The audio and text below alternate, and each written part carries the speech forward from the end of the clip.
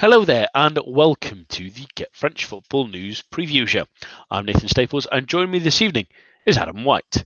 We've had one hell of a European midweek, but unfortunately no French teams involved, but plenty of crazy news to go through. But we're going to skip the actual headlines and jump straight into things. But do remember, for all the latest in the world of French football, head on over to our website at www.getfootballnewsfrance.com and follow us on Twitter at GFFN. Also, you can vote on our awards both through our Twitter feed and on the website. Please do, for 50% of your votes are included in our end of season awards. We're starting this evening with Paris Saint-Germain, who continue to have a little bit of a firestorm, really, and it continues in numerous different reports. It was particularly prevalent in the Neymar one we saw, Adam, over sort of Tuesday night and Wednesday, was that he had an argument with Draxler during one of the games. One of the reasons he'd called out younger players such as Kimpembe is that Tuchel had given some advice at halftime during the Nantes game, and he, as captain, had essentially said to disregard it, which he saw as disrespectful. And then also Draxler sort of calling out Neymar's selfishness, with him almost saying pretty much who are you to talk, really, which is not surprising on Neymar terms at least. But a couple of wrinkles going out, and then there's even the strange one that came earlier today as well, where the Paris Saint-Germain's actual Twitter feed come in a strange defense of Neymar almost as well, which seemed particularly peculiar for an official Twitter account to do. It seemed very defensive and unnecessary when we hear these reports about a number of clubs in these sort of situations, but the circus goes round and round and round at PSG at the moment. It really does. I really think that both of these situations that you mentioned and the Thiago Motta situation, which we'll get onto afterwards later on in the pod, are kind of just sort of signs of the atmosphere and the state of play at PSG. When you're a club so hell-bent on one thing, which, having achieved domestic success, is European progression, which obviously this season they didn't get anywhere with, and their European campaign ended into a disastrous fashion, as it has a number of times recently. That becomes obviously very frustrating, and there are a lot of competing ideas, competing philosophies, and competing egos around the club, and it's not necessarily natural, but it's pretty likely that some of those competing ideas or competing philosophies are going to naturally sort of butt heads.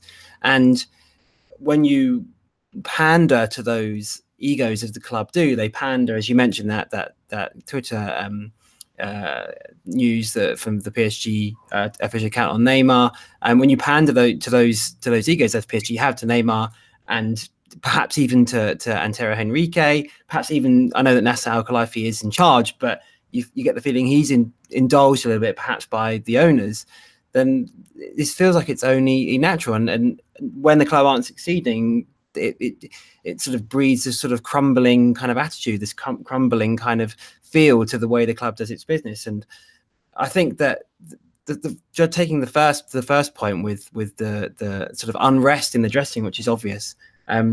Interesting that Neymar said after the game at the Stade de France with Rennes, when they lost the Coupe de France final, as you said, he sort of criticised younger players, saying they didn't listen. They answer back when the manager's something, and when senior players do something, they answer back. And it seems that he was talking directly about that instance you mentioned with Presnel Kimpembe. And although the detail of that report is surprising, that the fact that it happened really isn't. The way Kimpembe is probably a symptom of a wider issue at PSG. He's come through the youth system. He's for better or worse a PSG youth product. That is ingrained upon him. The PSG mentality, whether that is good or bad, is ingrained upon him. And it's no surprise that these competing egos and these competing ideas and the sense that they're of entitlement, treating with Adrien Rabiot, which is he's another player in a similar position, sort of comes out via that sort of a sense of entitlement, that sense of arrogance, perhaps, to dismiss senior players and say what he did about the manager in that dressing room with Nantes. And I just feel that the club is sort of coming apart a little bit. It feels like these sort of things are just becoming increasingly common, and Neymar and Draxler falling out, and as we mentioned, the Thiago Motta situation. And I feel like this is coming back to the hierarchy. We can say a lot about the players and we can say a lot about the manager, but the tone of the club is set by those in charge. And I feel that perhaps Nasser Al-Khelaifi's position is completely untouchable, given that he's sort of a friend of the Emir of Qatar, and I don't know how he would ever lose his position. I don't know how PSG or the club could perform badly enough for him to lose that position. And Thierry Henrique seems to fall out with pretty much everybody. We'll talk about Motta in a minute, but supposedly Thomas Tuchel as well. And it just feels like that there are a lot of situations that won't get resolved because they're too sort of ingrained within the club, that this attitude and various sort of higher up positions. And I don't know how it gets better. It's very difficult to say that they're going to change their ideas or the philosophy, and that later youth products that come through or players that have spent a long time at the club aren't going to have that sense of entitlement that Kimpembe and Adrien Rabiot have shown. Yeah, and it gets stranger because I can't imagine any player, especially someone like Presnel Kimpembe, that even though he's had a poor season and he has done stuff, I can't imagine any player going, ignore what the manager's just said. I wouldn't be surprised if this is maybe a miscalculation from Neymar's point of view, maybe even a language issue, maybe potentially that he's under. I suppose what could have happened is maybe taking as a pinch of salt that Kimpembe maybe have said, let's not listen to what the manager's just said in terms of he's just shouted at you. Okay, let's ignore what he's just said in terms of getting angry at you. Let's calm you back down. Maybe consoling you is better if he has had one of those moments, getting them their focus back. And sometimes that happens with some younger players. It can really distract them. So maybe he was trying to do the right thing in essence, but things like that can be lost. But it just, like you say, it just seems to be pandering to things, and there seems to be no plan, and there seems to be. I can't believe that Antero Henrique is still in their job, really, to be fair, with all the things coming out. And then you look at reports today that they're thinking about keeping Kevin Trapp, which seems utterly absurd compared to. Yes, he's had a good season at Frankfurt. He's actually still playing at the moment in the semi-final against Chelsea, and he's had a really good season, but you've got Buffon on the books at least until next season as well. And if anything, Areola's been the best, if not one of the best Paris Saint-Germain players this season. So are you wanting to unsettle him? Are you wanting to give Buffon less games after giving him so much money? It just seems ill-advised, especially when you can get a pretty good sizable fee out of Kevin Trapp now. Really is the thing they should be thinking about. Is right, he's had a real bounce back season, excellent. There's a couple of clubs in Germany that are looking for a keeper, including Bayern Munich reportedly, and with Manuel Neuer getting consistent injuries and getting up on age, and he may be nearing retirement in the next couple of years or so, that they may be looking at someone like that. You could get maybe a good 35 million euros if you're lucky. It just doesn't seem nonsensical, and we've touched about it briefly, Adam. Thiago Motta's looking like he's going to be leaving Paris Saint-Germain this summer. He's currently the under-19s coach, but he's been frustrated by a number of things. He's not really spoken to the PSG board since December. He's been sort of thrown with. Sometimes he's got a team of under-19s one week, and essentially it's an under-17 squad the next week because people are just moving here, there, and everywhere. He doesn't know whether that will help the players, especially. I know they're obviously touching sometimes with the senior players, but it's not the perfect environment, he thinks, at least anyway, for that to help them grow by jumping from one level of football to the other so frequently, and they don't really have a structure, and he just feels like he's stuck in the middle of nowhere. But at the same time, given how Paris Saint-Germain have treated a lot of their younger players and players coming through the system, it doesn't seem entirely surprising, and you can't really blame Motta, who is pretty ambitious, has been ambitious as a footballer, and I imagine that's carried over as a coach, that you're not surprised that he's thinking, well, this is a little bit of a cloud, and you should really leave and maybe look at going somewhere else. Yeah, I think that's absolutely right. I think there's something that you touched on there. He's quite ambitious as a player, I think, and he's probably quite ambitious as a coach. He was also quite combative as a player, and I imagine that he's the same off the field as well, and he's got a lot of interesting ideas. And if looking into the way he wants to play, there was talk of him playing his goalkeeper in midfield in a 2-7-2 formation earlier this season, which was very interesting. And I imagine he doesn't He's not a yes man. He's not going to just sit quietly and get what he's given. And when he feels it's wrong, he's not going to just take any rubbish, basically.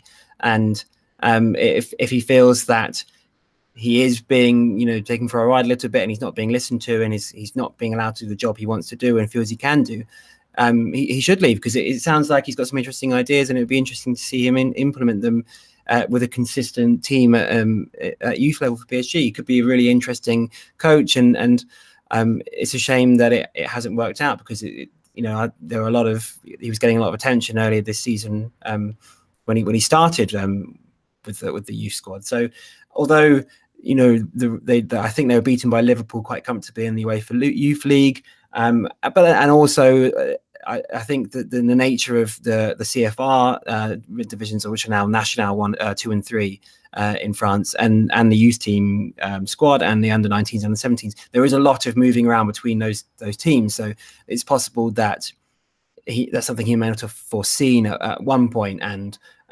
it's just become a little bit frustrating. And perhaps at a club like PSG, there is a little bit more moving of the UEFA Youth League, and sometimes players even drop down to help the CFR team if they're in trouble with relegation from their National or CFR group. So there is, I think there's probably still another side to it, but yeah, it's a shame that it's not going to work out for him. It doesn't look like, but it feels like, given, like, as I said previously, that the egos of the club and the fact that Antero Henrique has kind of fallen out with everyone, and Thiago Motta is quite a competitive personality anyway, that this isn't really a surprise. But hopefully he'll continue to have a coaching career, because it'd be interesting to see him implement his ideas. And he was an intelligent footballer and a very good player as well as his career, so I'm sure that he's still got a lot to offer.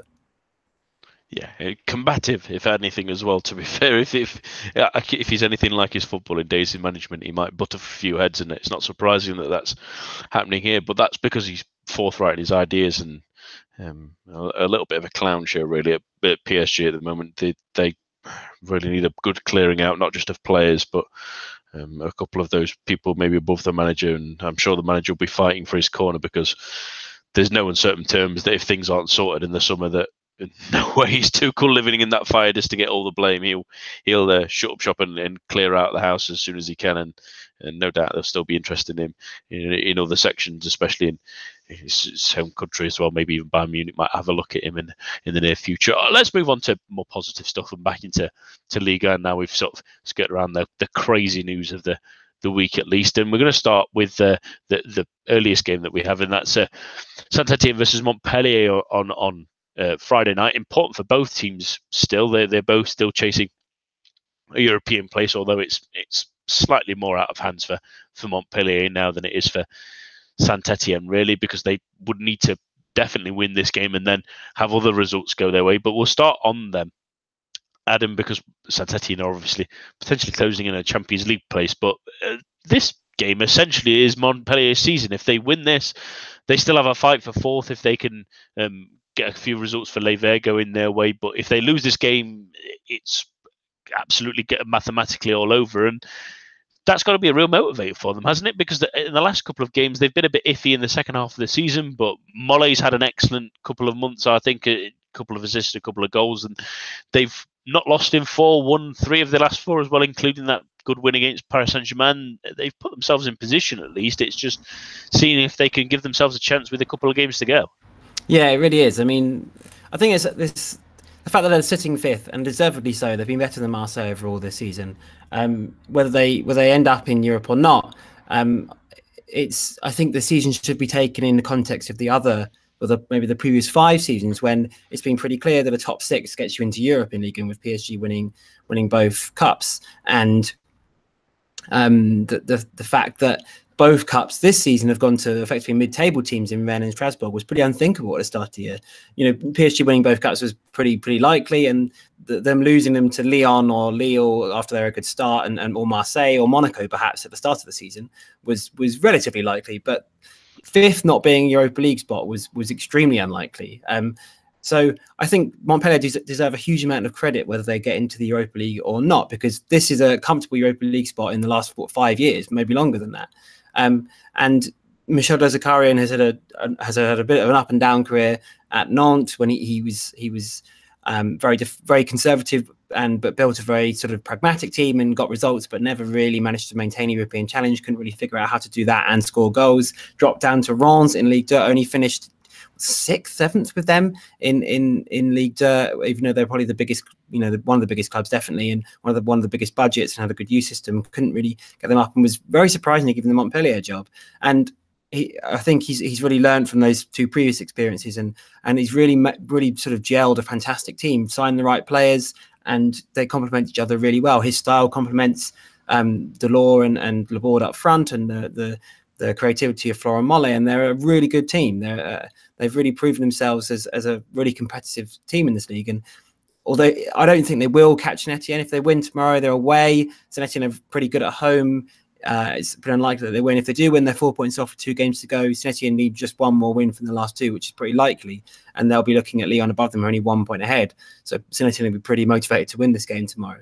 But even if they don't, I think that Zakarian is a long shot perhaps for when we get to our end of year awards, but a contender for manager of the season if they finish 5th above Marseille and above Nice and above Monaco. Obviously they're different contexts somewhat, but it's been a brilliant season whether they get into Europa League or not, and he deserves a lot of credit.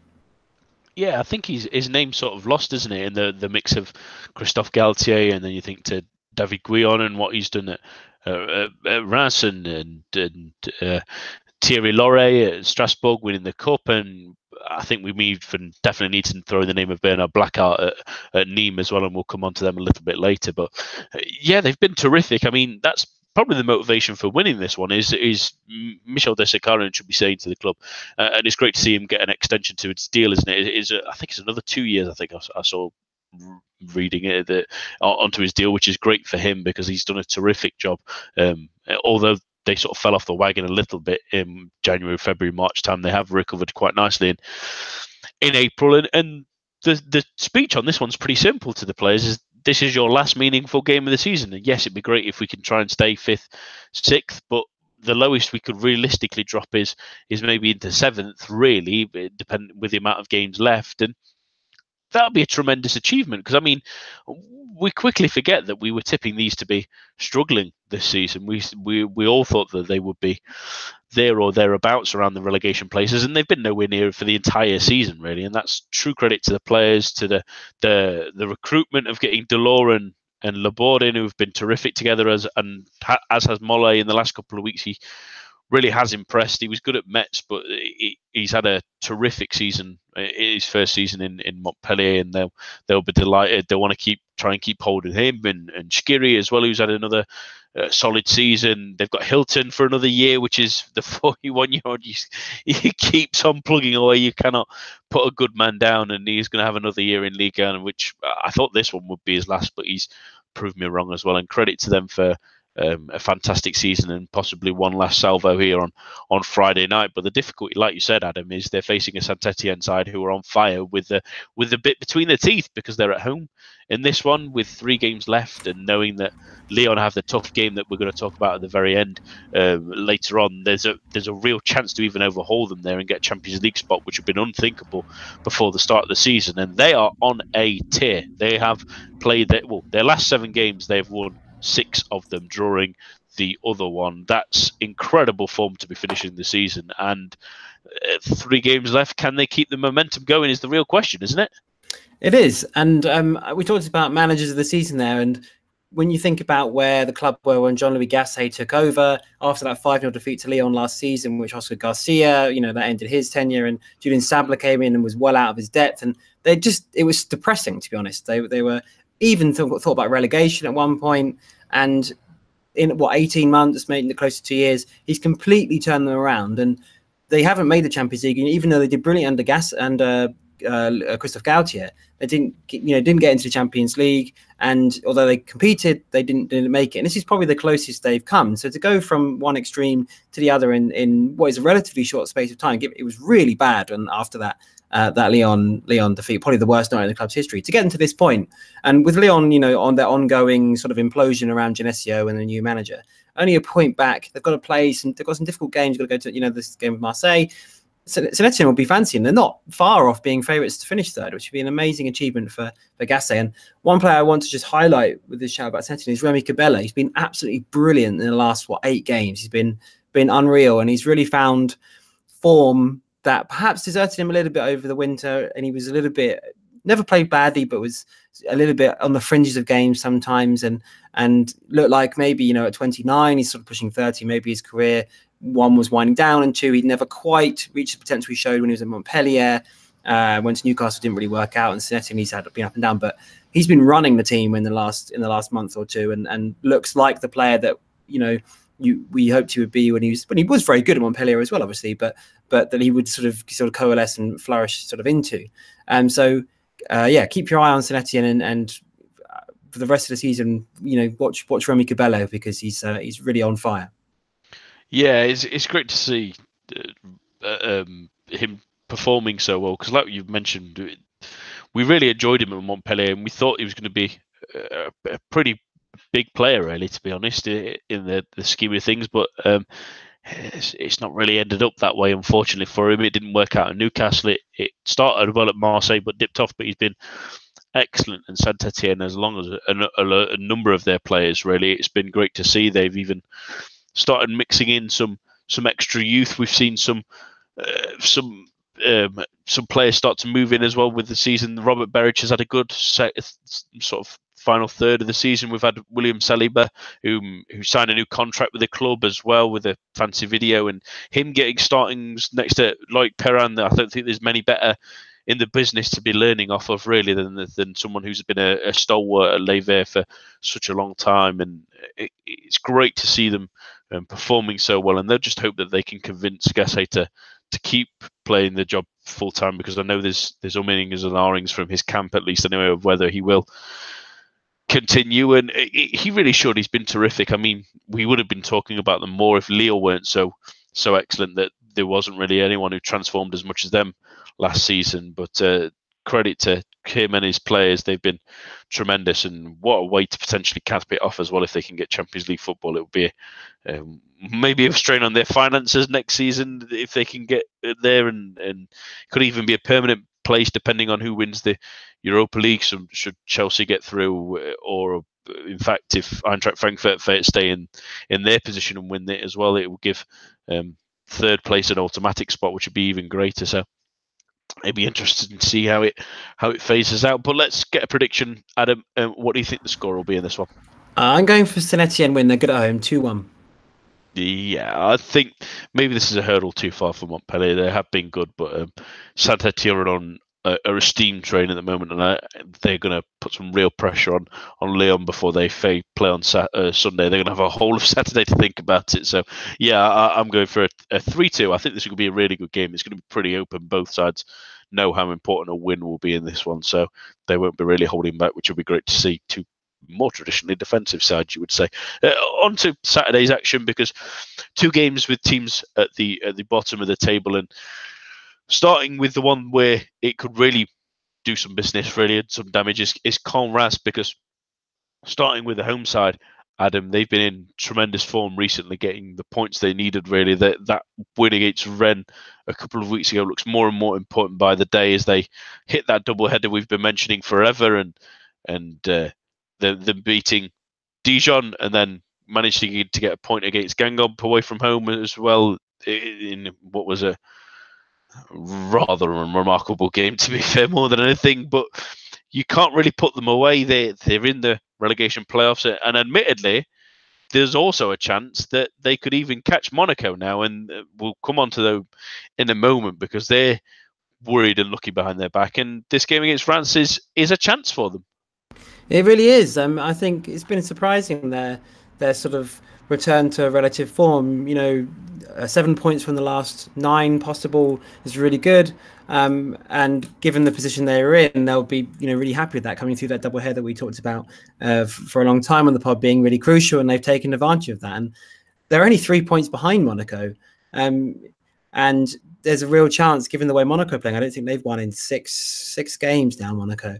And Jardim didn't really have the answers at the start of the season. It's questionable whether he does now too. And there's nothing to say that they could keep losing. They could lose here to Nîmes, who are really on form as well, playing fantastic football. Caen against Reims, who are the opposite, also in a really abject kind of run of form. And, you know, pretty upset to have lost their chance of European football, I would imagine, and have dropped off. But they could be level on points with 2 games to play. And Connor finally finding some quality, I think, is probably the most sort of the best way to describe their excuse me, their run of late. I really like Faisal Fayao. He's been really, really good. Scored the goal, but he maybe slightly flukily, I think, was it meant to be a cross or not against Dijon, but he's definitely got a lot of technical ability and has really, he's capturing the team's only been there one season and has really dragged them through of late. Never ever gets rested or taken off pretty much. Started pretty much, at least sort of since sort of August, September, he's played every minute of every league game. And without him, they probably wouldn't be in with much of a chance. And he's really taken sort of the ball by the horns and dragged them back into contention. So this is a huge game. You know, 2 games to go. You're getting to the point next week where it'll be relegation or staying up time. You know, if results go one way or the other, you could end up in one of those 2 situations. And at the moment, although we talked a lot about Dijon after Kambari took over, Caen looked by far the most likely and they're in the best form of the bottom 3. So Monaco should be worried. I think that they're both sort of trending in opposite directions, and Caen could easily catch them this weekend. Yeah, it's been funny, isn't it? I mean, throughout this sort of relegation battle, we've said Caen's probably the weakest squad. It's probably the one that's in the least amount of form that can struggle to get goals. But at the same time, what they've ended up doing is stopped conceding them. I mean, they're not conceded in 3 games, really, so far, picking up those 7 points. And it's been massive for them, really, having that that sort of defensive solidity has really changed them, because they were just getting battered in some games, really. They were getting put to the sword very quickly and losing quite heftily in the end, especially through that January, February, March period where we thought that they were just goners, really. But they've pulled together. They've got Bruce Samba in the form of his life, keeping them at bay as much as he can, really. And they've gritted out some results. I mean, the game against Nice was not the prettiest, but they grounded out a result. The game against Dijon, like you say, their goal was pretty lucky, but they grounded out the result. The game against Guingamp, they had a couple of chances, but half chances, and same with Guingamp, only had half chances, but they grounded out the result they needed and the point they needed. And even if they don't end up catching Monaco, even though there's a chance now, which should be real incentive for them now, but there's a real chance that they get a relegation playoff, and with the gritty style that they've got against anyone, that you fancy them really to pull out the result that keeps them in Ligue 1. And what gives them possibly even more hope now, and possibly more hope than they would have done if they looked at this fixture list maybe even a month ago, is that Reims have really fallen off the cliff in the last couple of weeks, Adam. They've not played as well in March or in April as they had done previously. They were excellent during that period where they'd risen all the way up to 5th, but ever since the turn of the April month, they lost to Strasbourg. The draw to Lille was pretty good. They drew to Monaco, lost to Saint-Etienne, drew to Angers, lost pretty heavily to Nîmes as well, a 3-0 defeat. I mean, those 2 defeats, especially at the tip and the end of it against Strasbourg and Nîmes, you couldn't have imagined them conceding more than 2 goals in a game previously, but they've let their standards slip a bit recently, haven't they? Are they sort of relaxed, thinking that we're safe now, the European thing is gone, and we might as well just try and enjoy our football for the last half of the season? I think there's possibly an element of them losing a little bit of intensity now that they're pretty much, you know, they're probably fancy themselves finishing the top half, and the European dream, if you like, is evaporated with that Rennes Cup final win. And they've definitely been a lot less organized. It's difficult to say they've been less organized, but they've just been there's been a little less defensive rigor from Reims in the last couple of months, which was sort of their trademark in the first half of the season. And I think they tried to be, as I've mentioned before on the pod, there was a little, with the addition of Arbazanelli, who's the attacking sort of wide player, sort of playmaker inside forward. There was an attempt to be a little bit more expansive, and as I said previously, that might have upset the balance a little bit, and they've started to just be a little bit more porous and left a little bit more space, and their attention has shifted perhaps from being a team that's difficult to beat to a team that's going to go and win games. And perhaps while that's very admirable, perhaps they weren't ready to make that shift just yet. from David Guillon, and their recruitment's been really good. You look at the players they have added both in the summer, having lost a lot of players that got them promoted, and in the winter with the addition of Zanelli. And Baba Rahman is technically a decent signing for a couple like runs. He's been pretty rubbish, but it was decent getting him in the first place, I suppose. So that's one explanation. The other explanation is that the first 2/3 of the season were more form than they were overall quality of the team, which makes the start of next season extremely important, because this form isn't far off relegation form in the last couple of months. I think they've won 1 in 7. They haven't, as you listed their results there, and they've been pretty poor. And if they were to play like that for a whole season, they'd probably go down quite comfortably.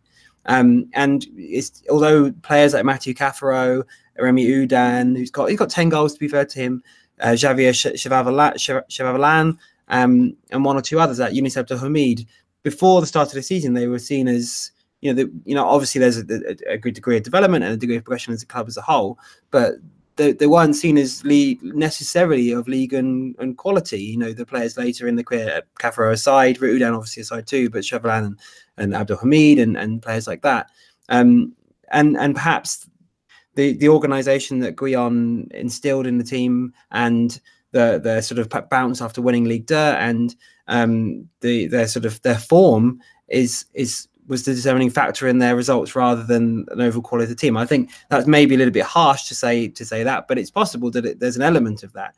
So next season will be really crucial. When if it gets to September, October, and they're still playing like this, then they should be very worried, because they just sort of continue the form from the previous season. I think one thing they'll need to address over the summer is signing a genuine central forward. I think. Although Pablo Chevalier has had his moments this season, I don't know that he's ever really shown himself the quality to get them double figures, which obviously Udan has, but I don't know if he could be relied on necessarily going forward to do that every year if they're going to stay in league in longer term. So although Boulaye Dia, I like him a lot, 22, he's broken through this year and perhaps taken that position away from Chevalier.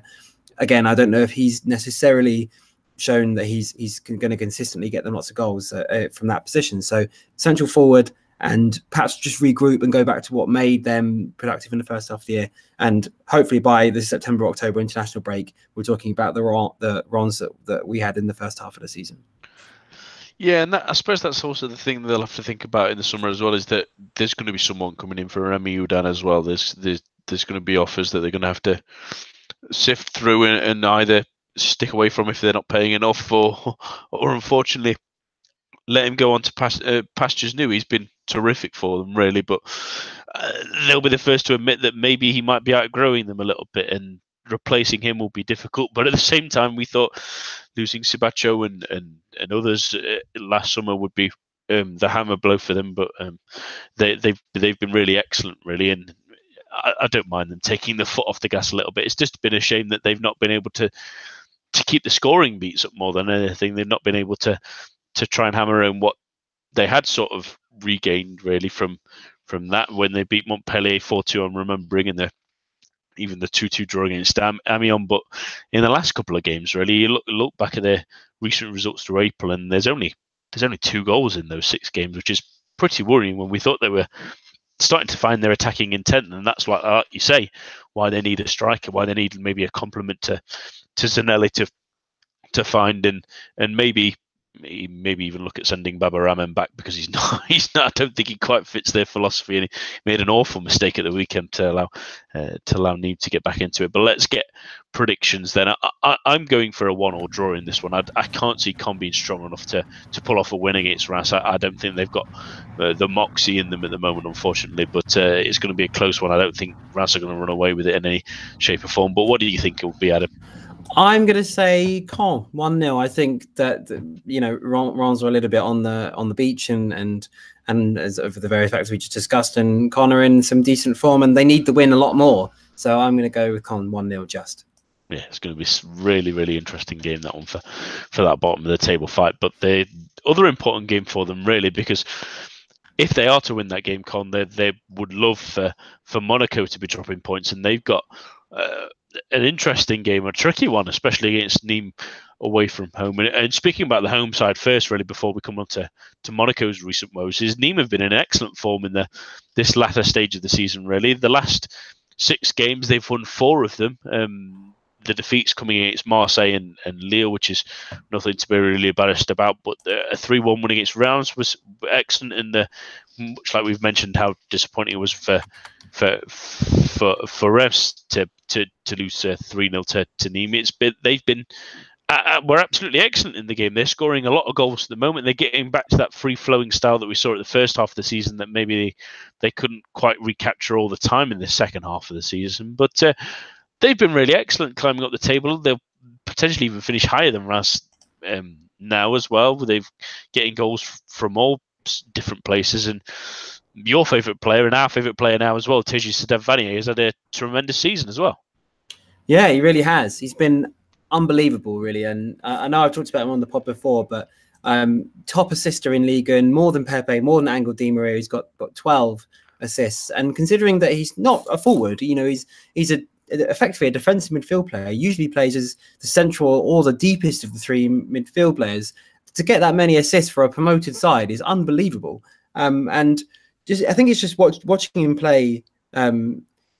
Watching him play every week, it's just he just dominates games effortlessly. It's amazing. And given he's 27 and he's been around a while, he's been at Nîmes and he's been at Arles and he's been at Montpellier when he was younger, I'm surprised that he hasn't been picked up on. I know our Ligue 2 analyst, Will Gain, who's been on the pod previously, talk about Ligue 2 as well. He really liked him when he covered them in the second division and say what a good player he is, and the fact that he's been able to translate that to Ligue 1 really is a testament to his quality, and his passing is perfect.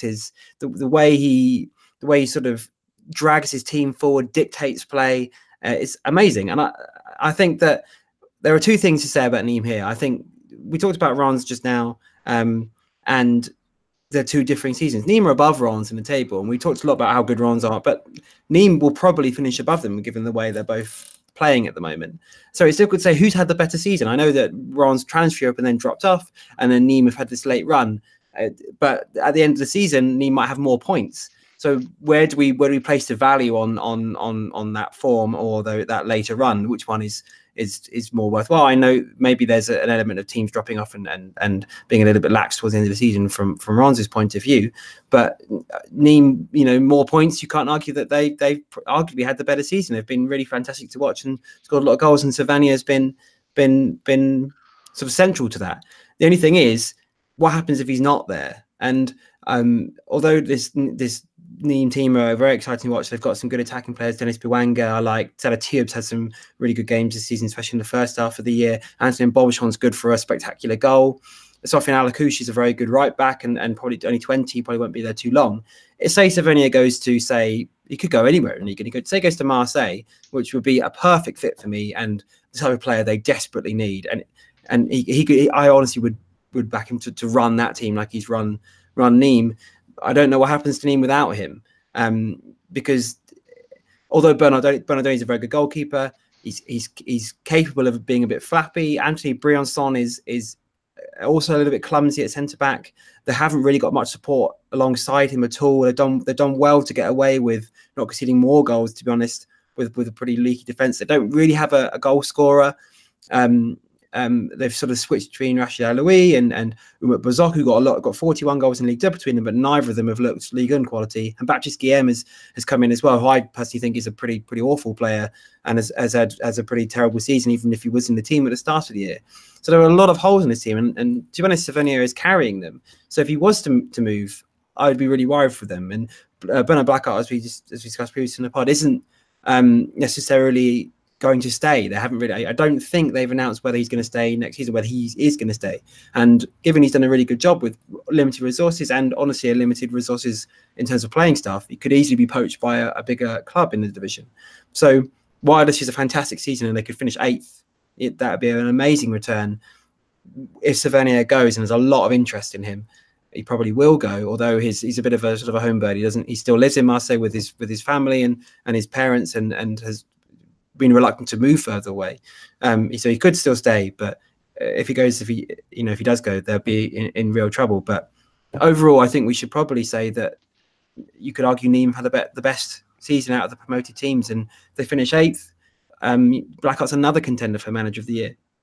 Yeah, sound the Adam says Savanier is a homebird klaxon, because we've mentioned it on Monday's show as well. That I know that we mentioned a bit frequently, and he has been tremendous. To be fair, we can't really say superlatives enough. I mean, I think it's pretty surprising he wasn't on any sort of best of Ligue 1 list in terms of official ones. I know wink wink, the GFFN are definitely showing him some love, so do go and vote for him, because he's been terrific this season compared to a lot of midfielders in Ligue 1, and Marseille does seem like a great fit. Even at his age, he'd be an excellent addition to their creativity from deep as well. But like you say, that it's interesting to try and compare the difference between RAS and Nîmes this season, because like you say, Nîmes didn't really bring anyone in, to be fair, during the summer. There wasn't a massive overhaul of players, whereas RAS lost a load of players, but at the same time, especially in January, brought in a fair few. So it shows you that both ways work. It shows you that both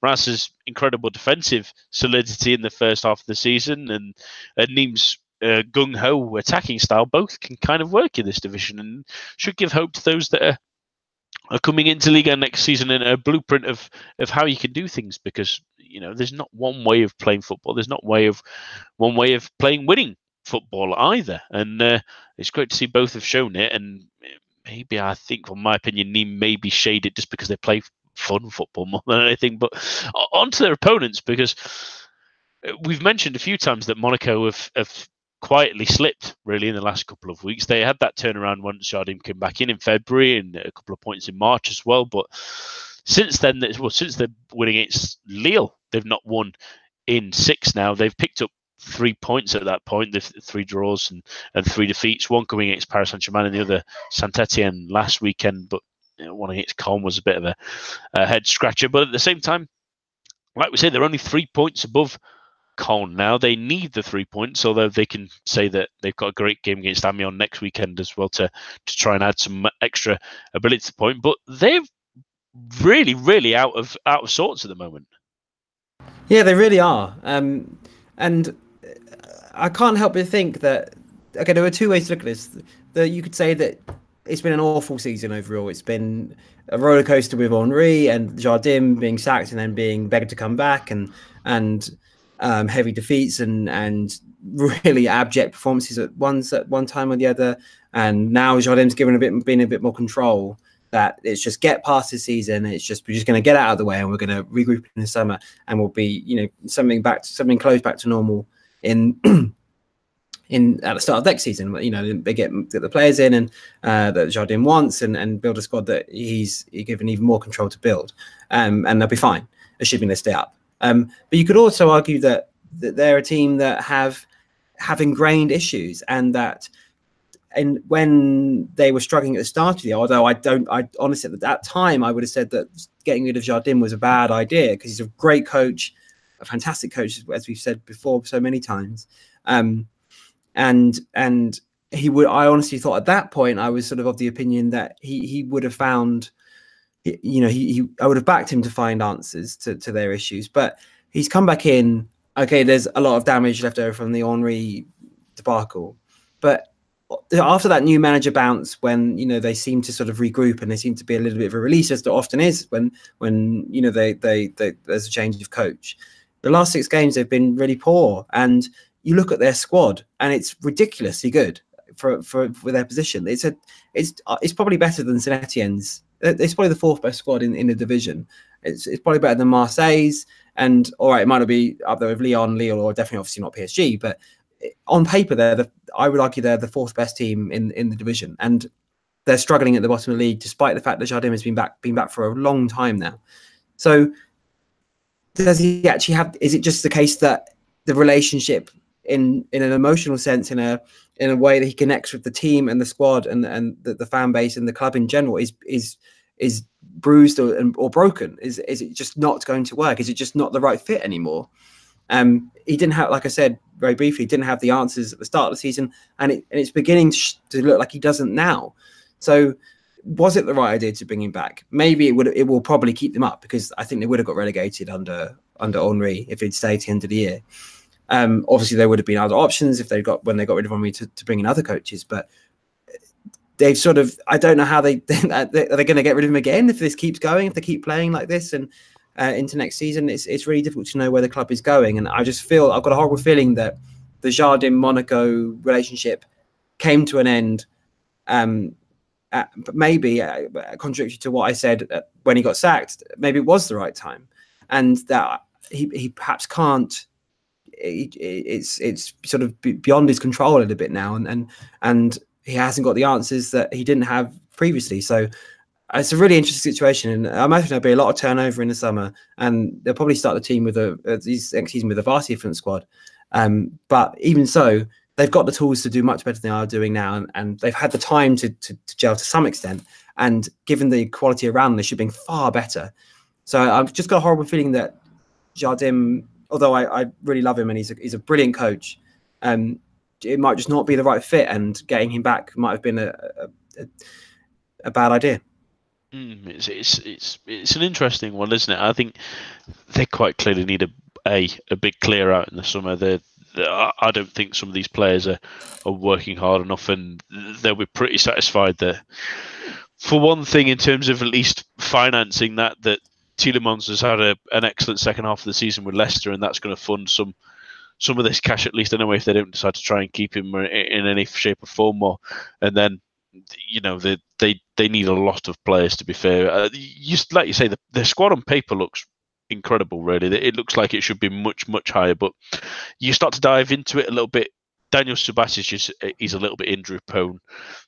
Diego Benaglio has been a little bit as well, and has been pretty poor, really, in all honesty, when he has played. And Senusi is nowhere near good enough to play at this level. And then you move into the defence, and I can't even look at any of those having a good season. And even Benoit Badiashile has had a couple of moments, but it's a pass because he's young more than anything. I mean, Fode Ballatore has gone and sunk into the same problems that he had at Lille last season, and I mentioned on Monday's show, watch the spooned own goal, because it's utterly dreadful, really. I can't understand how he's even attempted to try and do that. He could have even taken the time to take a touch, but it shows the erratic nature they've had this season, that they need 3 defenders minimum, really. I mean, they brought Naldo in and he's done nothing. They've still got Raji on their books, and he's not.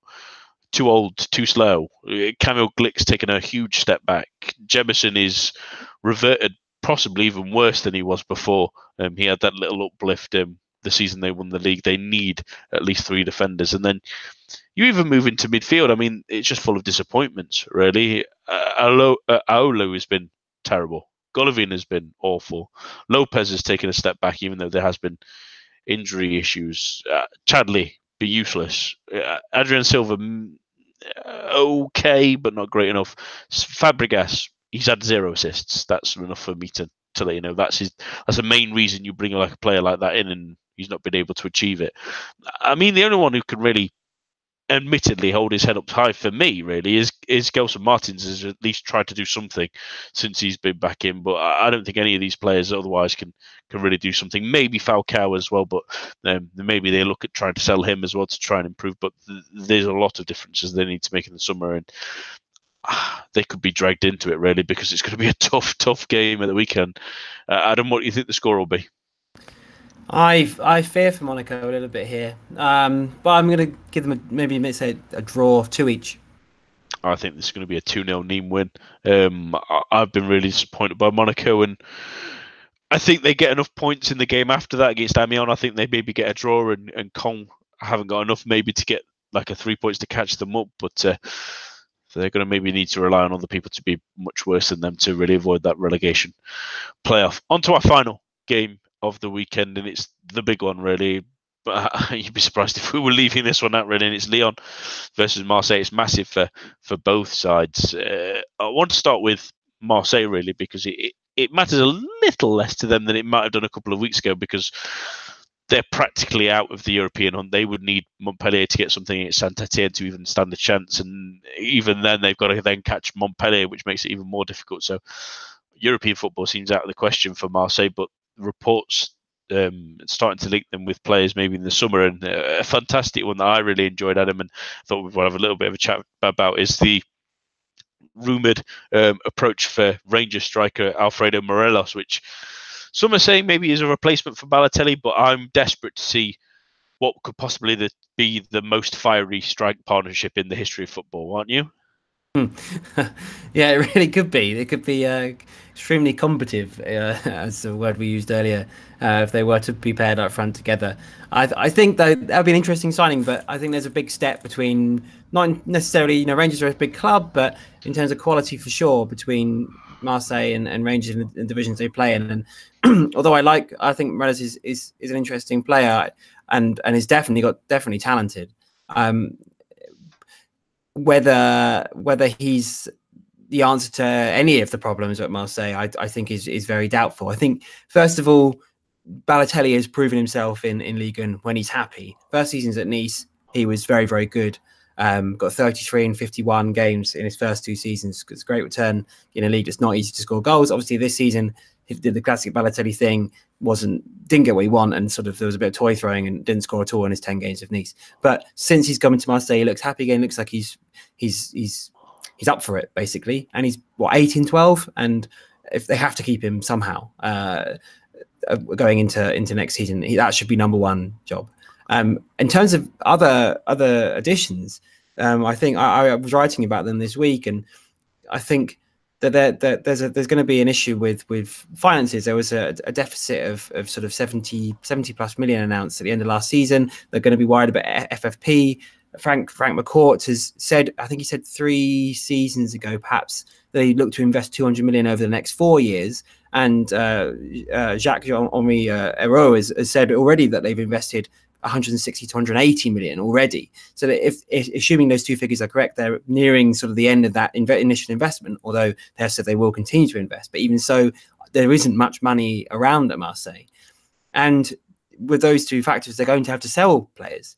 And I don't know how they would go about making enough money to replace the players that they sell, basically, because they're already a relatively thin squad. I think, especially in midfield at times, they can be a little bit exposed. And all right, they might be able to sell Kamara, who's obviously very good at teenager. He might get 20, 30 million, possibly.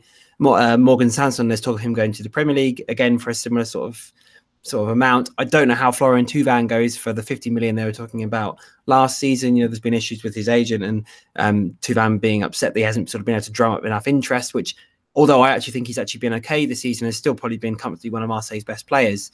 Think about the game of Amiens, where he scored a hat-trick, brilliant hat-trick, 1-3-1. There's been instances like that. They have been rare, but overall he's actually been pretty decent, but still nowhere near the level of last season. And I don't know how they get 50 million for him this season. And there are a lot of older players that have been holding the club together, and they're on higher wages. Yes, so it'd be good to get rid of them, like Adil Rami, like Rolando, perhaps even like Luis Gustavo, although I would be pretty against getting rid of him because when he's on form, he's really, really good, and the fans love him, and he really represents the club well. But there are players like those guys, Payet too, who are on high wages but aren't worth anything, so they can't really. Well, Payet maybe would get a decent fee, but the others won't. So they haven't got the capital. Both, it seems, from investment. They're worried about FFP, and the squad won't make enough money to buy a better squad, if you like. So it's really worrying times for Marseille. And I think that this crisis that they've been going on seems to be going on for sort of 5 years, where the only sort of bright spot was the Europa League final. Haven't made the Champions League since 2012, I think, for a fair while. And it just feels like this is just what Marseille are now. They're such a huge club, and I would argue historically France's biggest. But this sort of Champions project hasn't worked. The squad isn't working, and it just feels like there isn't a way out. They've bought terribly. And Zubi Zareta the sporting director, was linked with Arsenal. I don't know why, because I don't think he signed any good players. And I think Dujé Kirtichar maybe is the only one that's worked out, and he only got a second chance in the team after others were in bad form. So, and you look at people like Mitroglou, who didn't work, terrible really in some games. Vlahovic hasn't recaptured the form, although I like him, but I don't think he's recaptured the form he had at Monaco or Nice. There's Radonjic, 12 million for Nemanja Radonjic, who's been completely out of his depth. I just think that this is the worst it's been at Marseille for a long time, and they can't really be said to be in crisis anymore because this is just the new normal for them. It's been the same for 4 or 5 years, and the Champions project just simply hasn't worked. Yeah, and then you think, like you say, that Strootman has been really poor. Yeah, definitely. A lot of Roma fans had sort of warned them about it, and they still went through with it. Really, but they were delighted to get the money through for him. And then you think that as well, when they're linked with someone like Morelos, who is talented but has had 5 red cards this season. Wow. I've watched him a few times for Rangers. He's probably, I don't think he's quite ready for a Marseille level. I think he's probably mid-table Liga table, ready to then test further. But his disciplinary issues are awful. I don't think anyone could touch him with a barge pole. Really, he's so risque at getting something like a sending off. And what's even worse is what he maybe needs to remember is that Scotland doesn't have VAR. France does, really. If he does some of the stuff that he hasn't been caught for or been caught for afterwards, it possibly be even worse. So I don't see the worthy of investment.